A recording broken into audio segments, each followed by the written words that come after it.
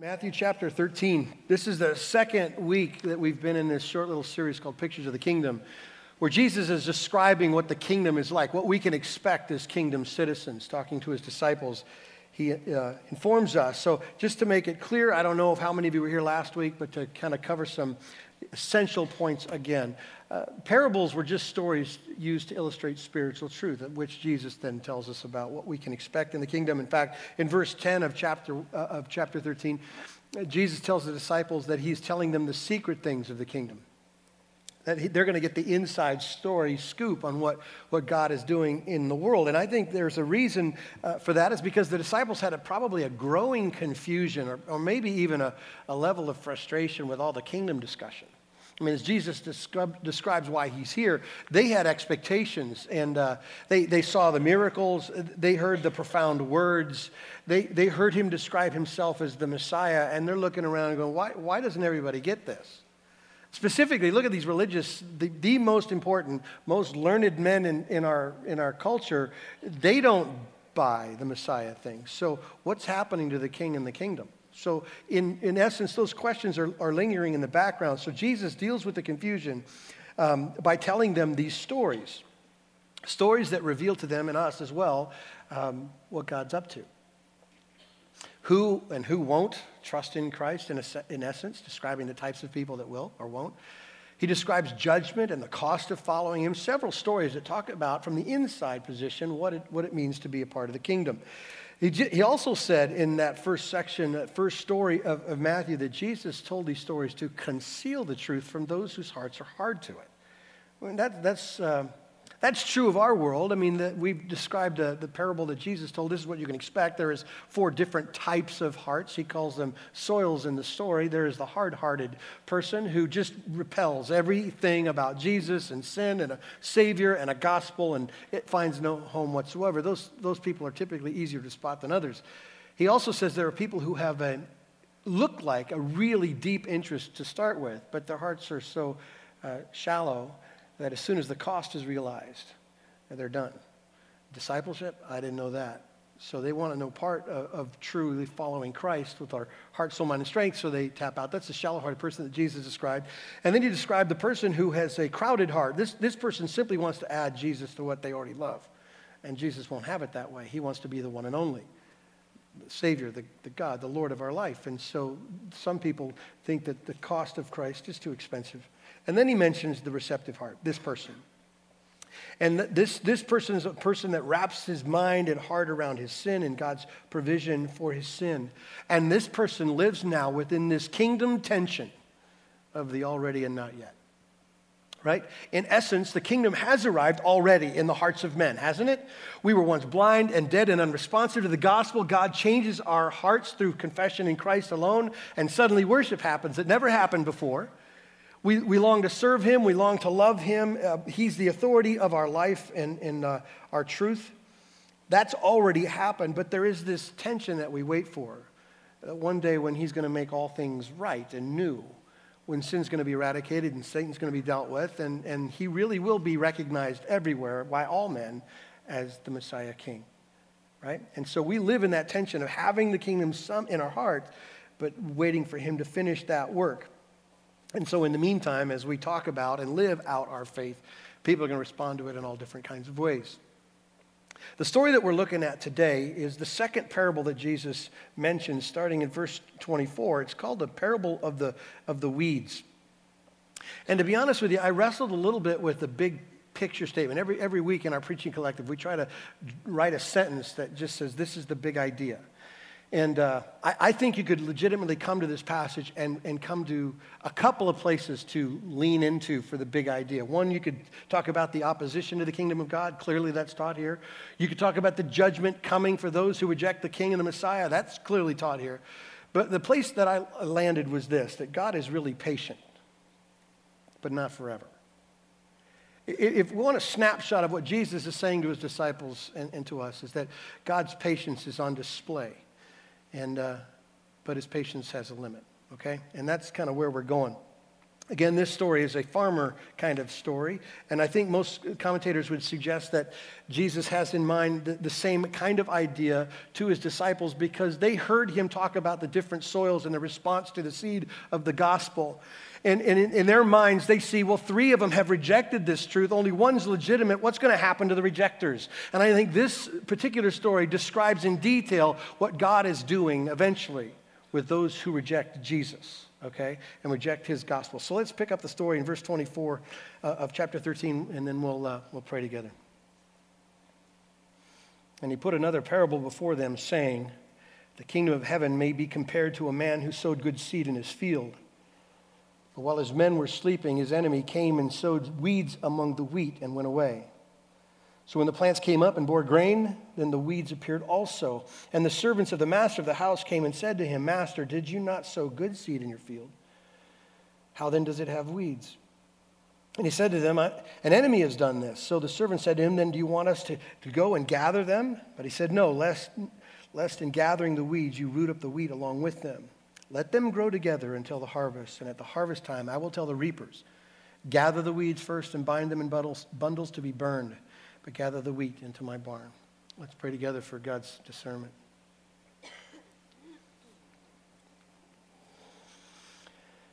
God, help us to understand this. Help us to see ourselves in this story, to see from your vantage point.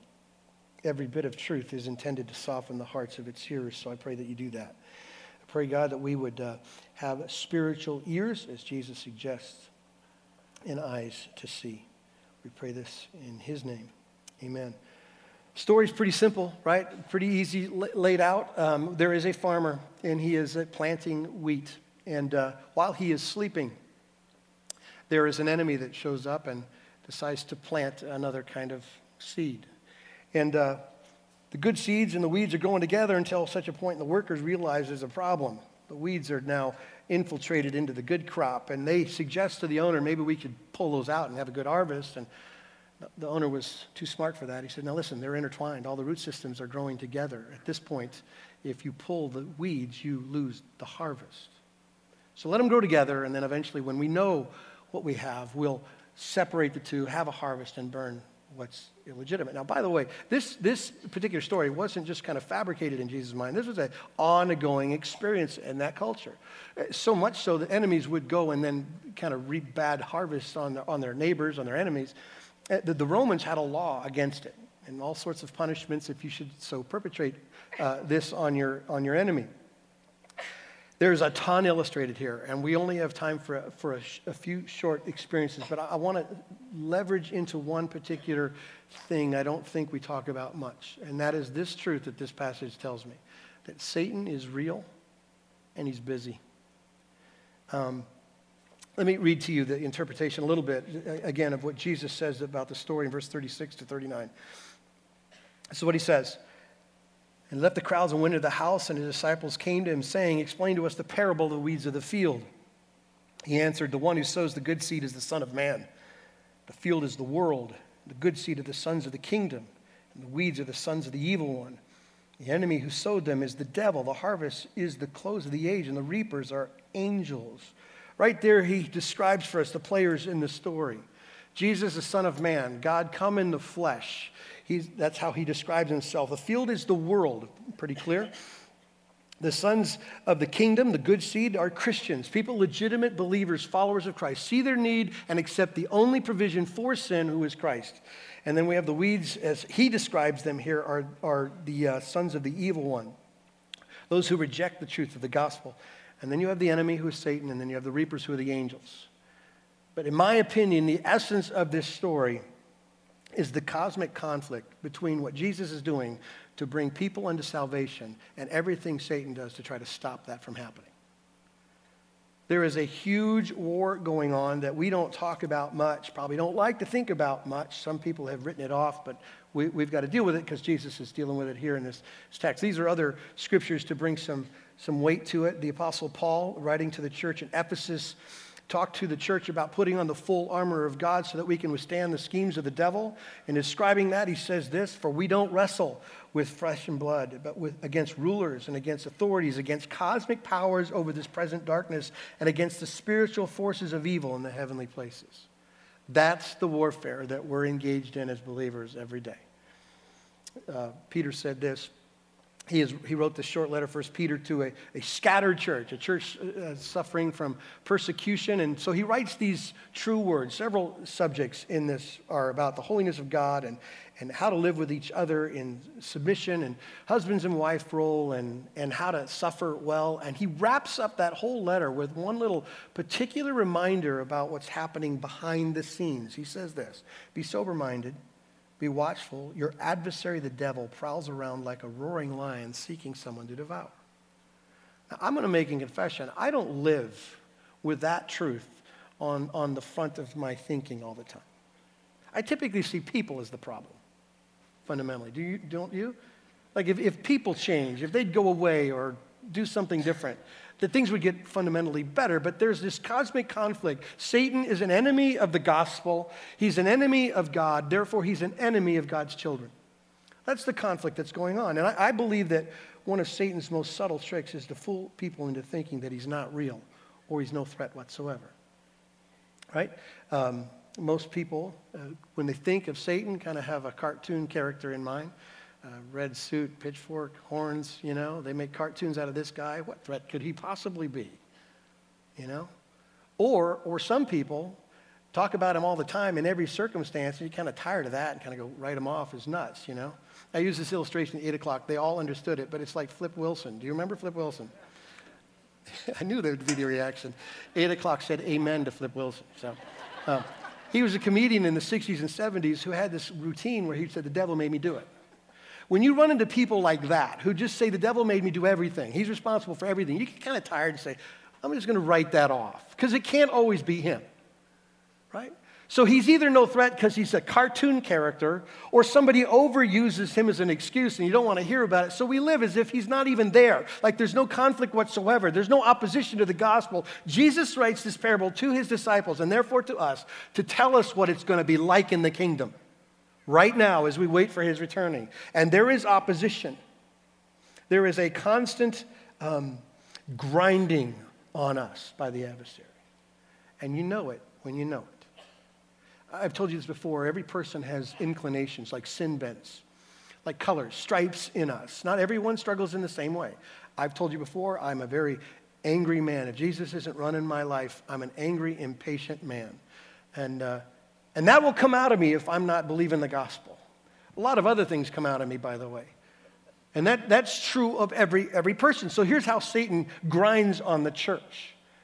If your weakness is forgiveness, then he will constantly remind you how other people have hurt you. And you can't see anything else. All you can see is the offense taken. You don't see yourself as someone who's perpetrated pain on the Savior, as one who needs forgiveness. You just simply know that you've been offended, and so you have forgiveness issues. If your weakness is lust, then he bombs you with impure thoughts. If your weakness is anger, he will point out all the time how disrespected you are and how much more you deserve. If your weakness is pride, then he will constantly encourage you to build a world that revolves around you. He tries to stop ministry. He slows us down by reminding us mostly of our failures. He uses labels like guilt to cripple us and tell us that we shouldn't or couldn't. He's a robber of joy. He's into telling us predominantly that Jesus isn't enough. He wants to tell the church that somehow the gospel, whatever, let's not deal with the gospel. Let's deal with the other things.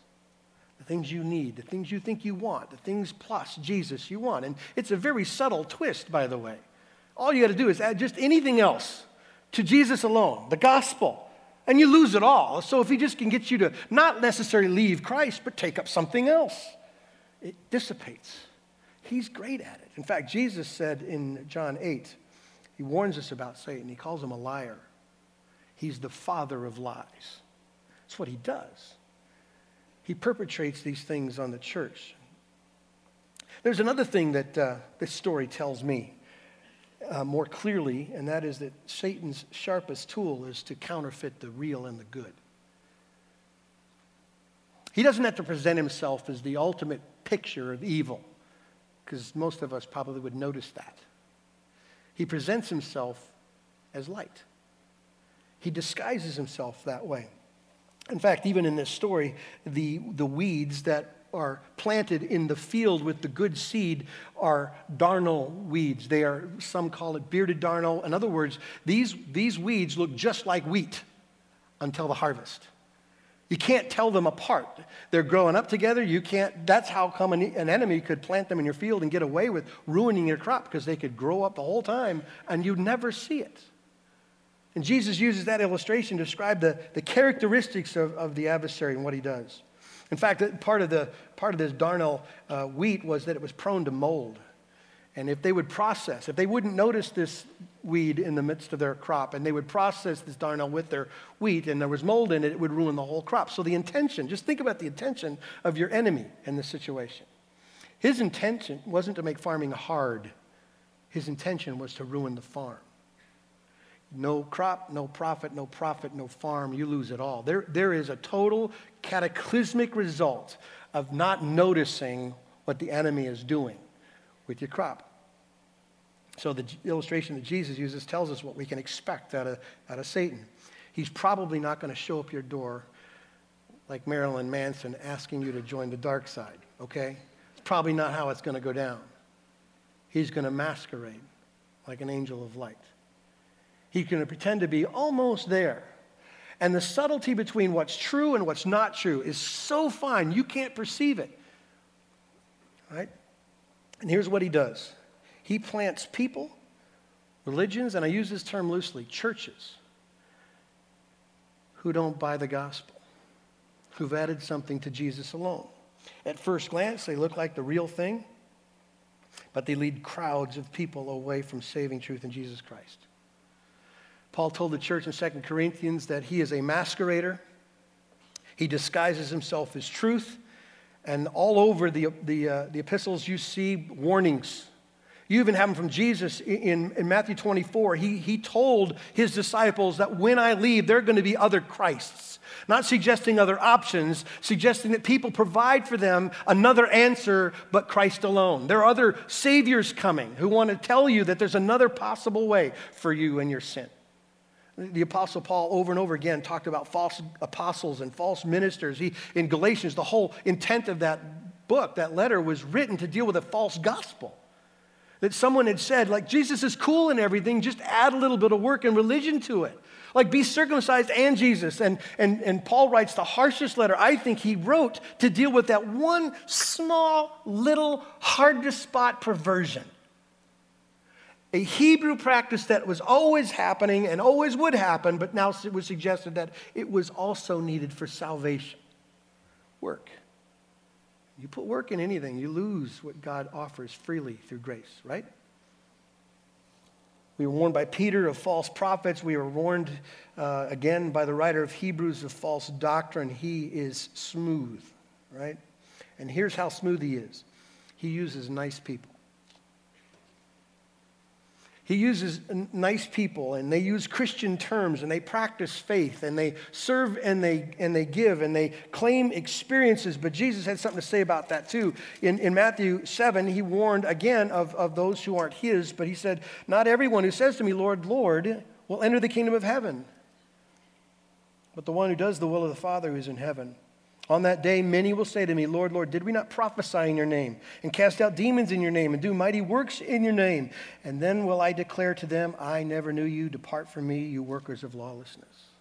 Somebody is going to be surprised.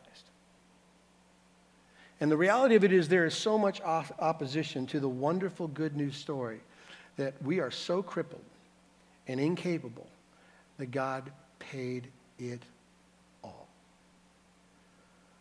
That is a profound truth. It's really simple to say, but it blows up every other option. Apart from works, apart from you, your sin, he covers with his holiness and his righteousness. So, if Satan is so good at masquerading, how do you recognize the lies? I'll give you a simple thing. Know the truth. You know how they train bank tellers to figure out counterfeit bills? They don't train them with counterfeit bills. They teach them with real currency so that they're absolutely perfected in their feel and sight of the authentic. So that if some false currency showed up, it would just be obvious to them. They would know it right away. There is a reason why nice church people fall into bad things. We are a post-Christian world, but there's still enough of it in us, right? So my generation, everybody went to church that I knew.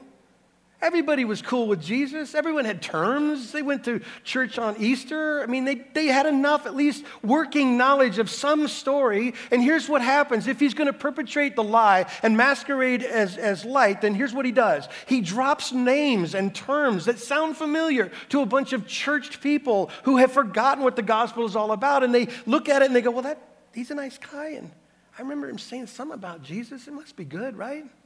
You understand, Jehovah's Witnesses and Mormons, that's what that all is. It's enough truth to disguise itself as light. People buy in it, and the rest of it is a death sentence if Jesus doesn't do something to save them. I'm not trying to be harsh. I'm trying to tell you what Jesus said about the kingdom. There is a crop growing in the midst of the real out here in this world. And it's not easy to spot. In fact, you're not going to know. It's hard to tell. So here's the truth. The saving gospel, this unbelievable thing that changed my life, that God himself, the one and only, the creating God who always was and always will be, the only God, decided to take on human flesh and come to this world to die in my place. And by faith, in his work and his righteousness provided to me, that's the only way anyone's ever saved. That is the exclusivity of the gospel we confess. Everything else, I don't care how close it is, if it's not there, it's not real.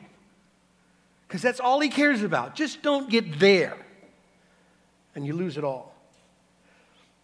So all the other religions in the world are Satan's attempt to make a lie look like truth. Jesus said that's what the enemy's up to. That's what he wants to do. He's planting lies in the midst of his truth to deceive some. So what do you do about it? Jesus gives us that answer too here. Verses 28 and 29. We're going to go back to the story.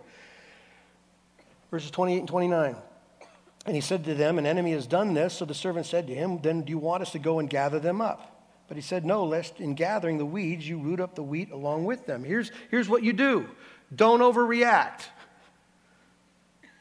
I love this because this was written for me. The classic overreactor. If something's broken, I'm a mechanic. I fix it. Not tomorrow, not next week, now. You understand? Now, I'm just picturing these guys listening to Jesus tell the story. And you know there's a couple of knuckleheads there too. Like Peter, he's the ultimate overreactor. The sons of thunder are there.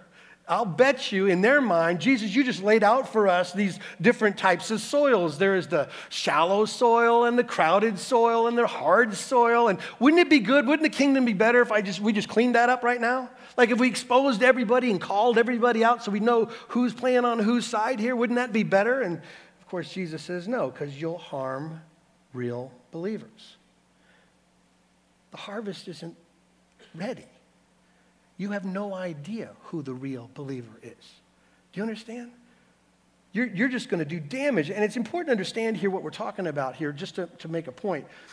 We're talking about the world. Okay, some people will read this passage and go, the church should take a stand against false teachers in the church and should deal with people who are deceptive. Yes. Okay, the Bible has clear, explicit commands of how to deal with sin in the church and people who lie in the church and deceive and gossip and all those types of things. There's a lot of mechanisms the church can have to deal with the church. But Jesus is talking about the world you and I live in, the places where we shop, go to school, the places where we work and their neighborhoods, that world. That's where we're supposed to be. The believers are planted in that place. And we're saved, and as a saved people, we're living in a place where people look a lot like us, but who are lost. And so there's a reason why we're planted in this world. One is to be matured by the world's response to us. right? This is called suffering, persecution, rejection. This is another message for another time.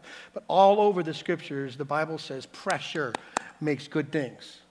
Suffering makes good things. It matures the church and grows us up. So one of the reasons why we're in the world is because God wants to grow us and form us into the image of Jesus. But there's another reason why we're in the world: to influence the wheat. And you don't know who they are. I don't know who they are. But there's a whole bunch of people who would tell me they reject Christ, but I have no idea if God's still doing stuff, if he's not going to redeem them. Now, I realize that some of you might have a perspective of the world that we live in, that you're so tired of it and sick of it, you wish you had a sickle and you could just go to work right now. You might be like Peter or James or whatever, but here's something to remember, okay? Change maybe the way you think about it. Every one of us who calls ourselves a Christian lived as weeds too one time. Every person, right? Rejecting the truth, stubborn, arrogant, stupid, unresponsive, blind, and dead. That's who we were before Christ, right? And so we are left here for the reason of telling the story of the King and his kingdom to people who we have no idea if God's going to save them or not. We have no idea where they are in the process. The harvest isn't ready. He didn't say time's up. We're still there. People that you know, everyone has this list of people, like, they'll never get saved. Not that guy, right? You have no idea. And if you were to go lopping off and making judgments now, you'd do it wrong. That's what Jesus says, right? We are not called to judgment. We're called to influence. That's why the church is here. Tell them of the hope you have. Live as if there's a king of your life. Let them ask good questions of your transformation. Tell them that there's hope and forgiveness. You do that. That's the influence. We got no game in the judgment thing. You understand? We don't have that ability. And by the way, unless we forget this, if you don't like to think about it, the church has a pretty bad reputation when it comes to judgment. MacArthur wrote this in his commentary. I thought it was worth a read. Listen. In addition to the fact that the church age is for evangelism and not judgment, Christians are not qualified to infallibly distinguish between true and false believers. Every time the church has presumed to do that, it has produced an ungodly bloodbath. When the 4th century Roman Emperor Constantine required every person to make a confession of faith in Christ on pain of death, he succeeded in killing many true believers who refused to submit to his spurious brand of Christianity. During the Crusades of the Middle Ages, unbelievable brutality was committed against non-Christians, especially Muslims and Jews, in the name of the Prince of Peace. During the Inquisition, in reaction to the Protestant Reformation, countless thousands of Christians who did not submit to the dogma and authority of the Roman Catholic Church were imprisoned, tortured, and executed.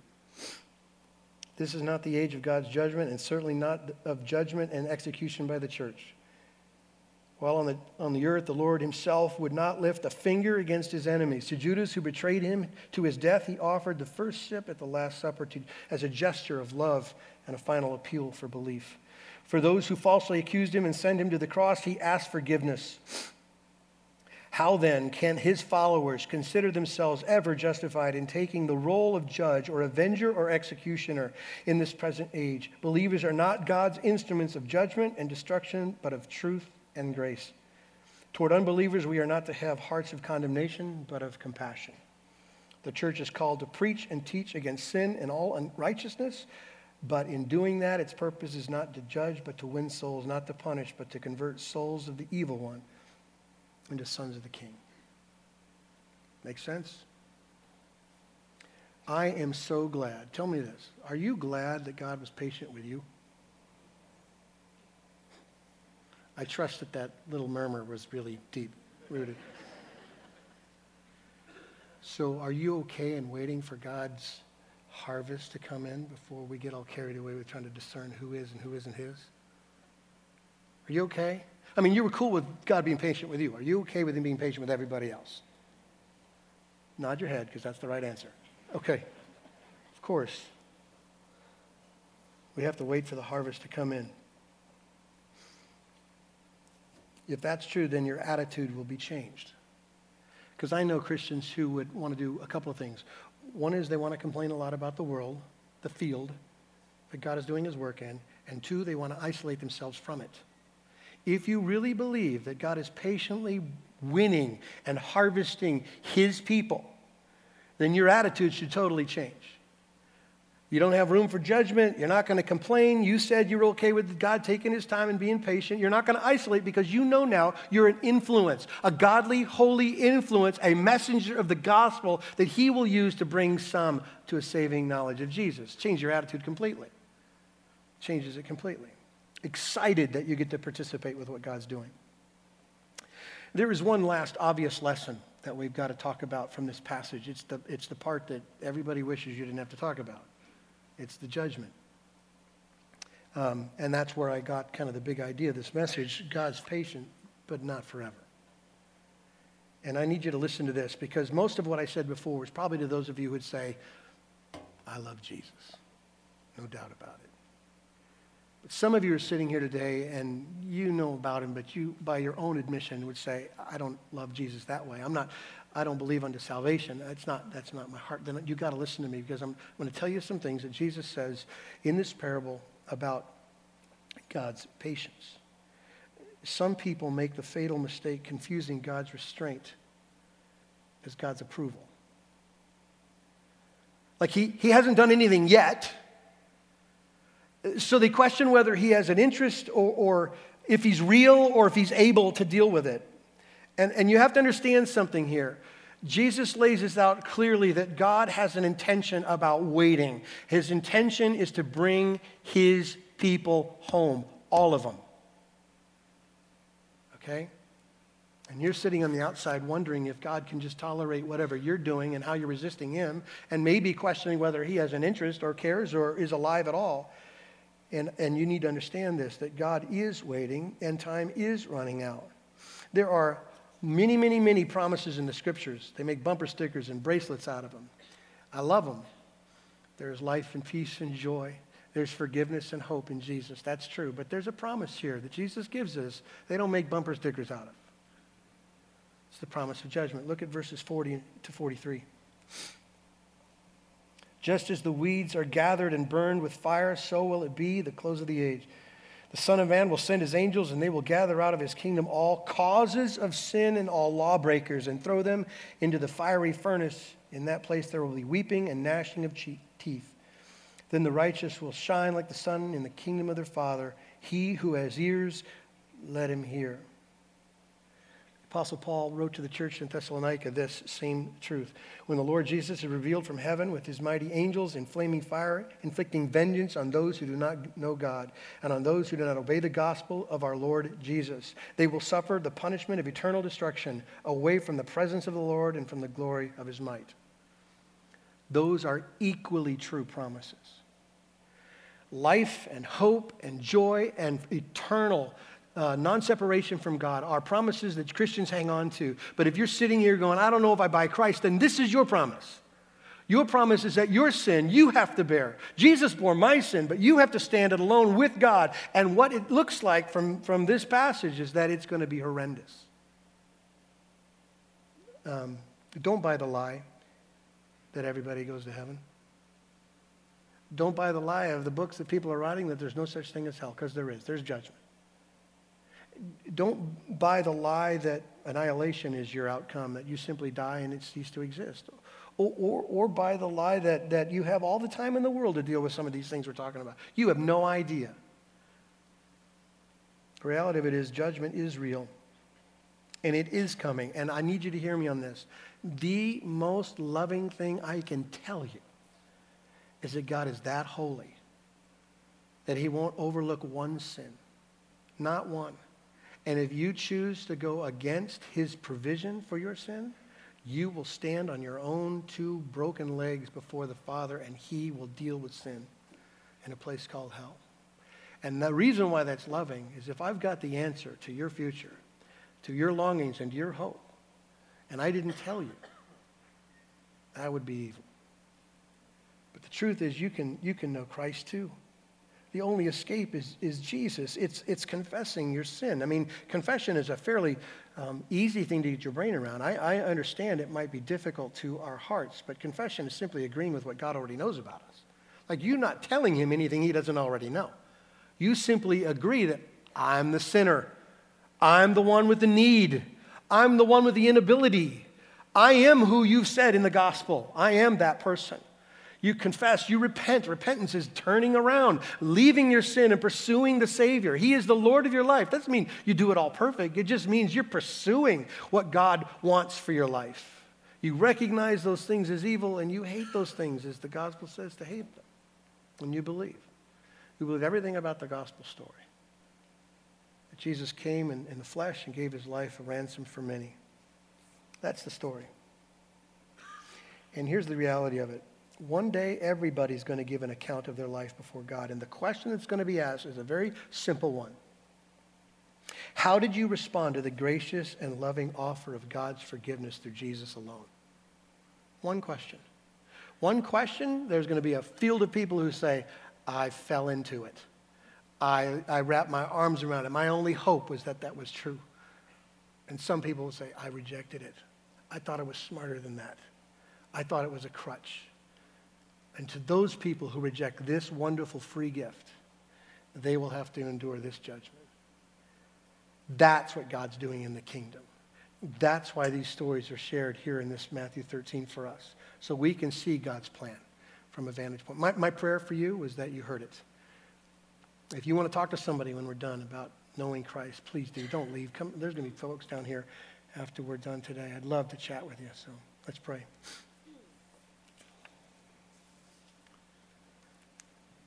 Father God, thank you for the gospel. This wonderful gospel that saves. Thank you for how clearly and precisely it identifies us so that no more argument needs to be made. God, thank you for your patience as you continue to work in this world to bring about the salvation of people who some, even at this point, have no clue who you are. God, thank you that you've left us here to participate in what you're doing in this world. God, forgive us, your church, from getting finicky and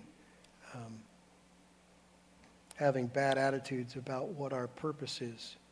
God, let us enjoy the fact that we can tell people of the hope of Christ. God, let us open our mouths and tell them that. And you'd save. We pray this in Christ's name. Amen.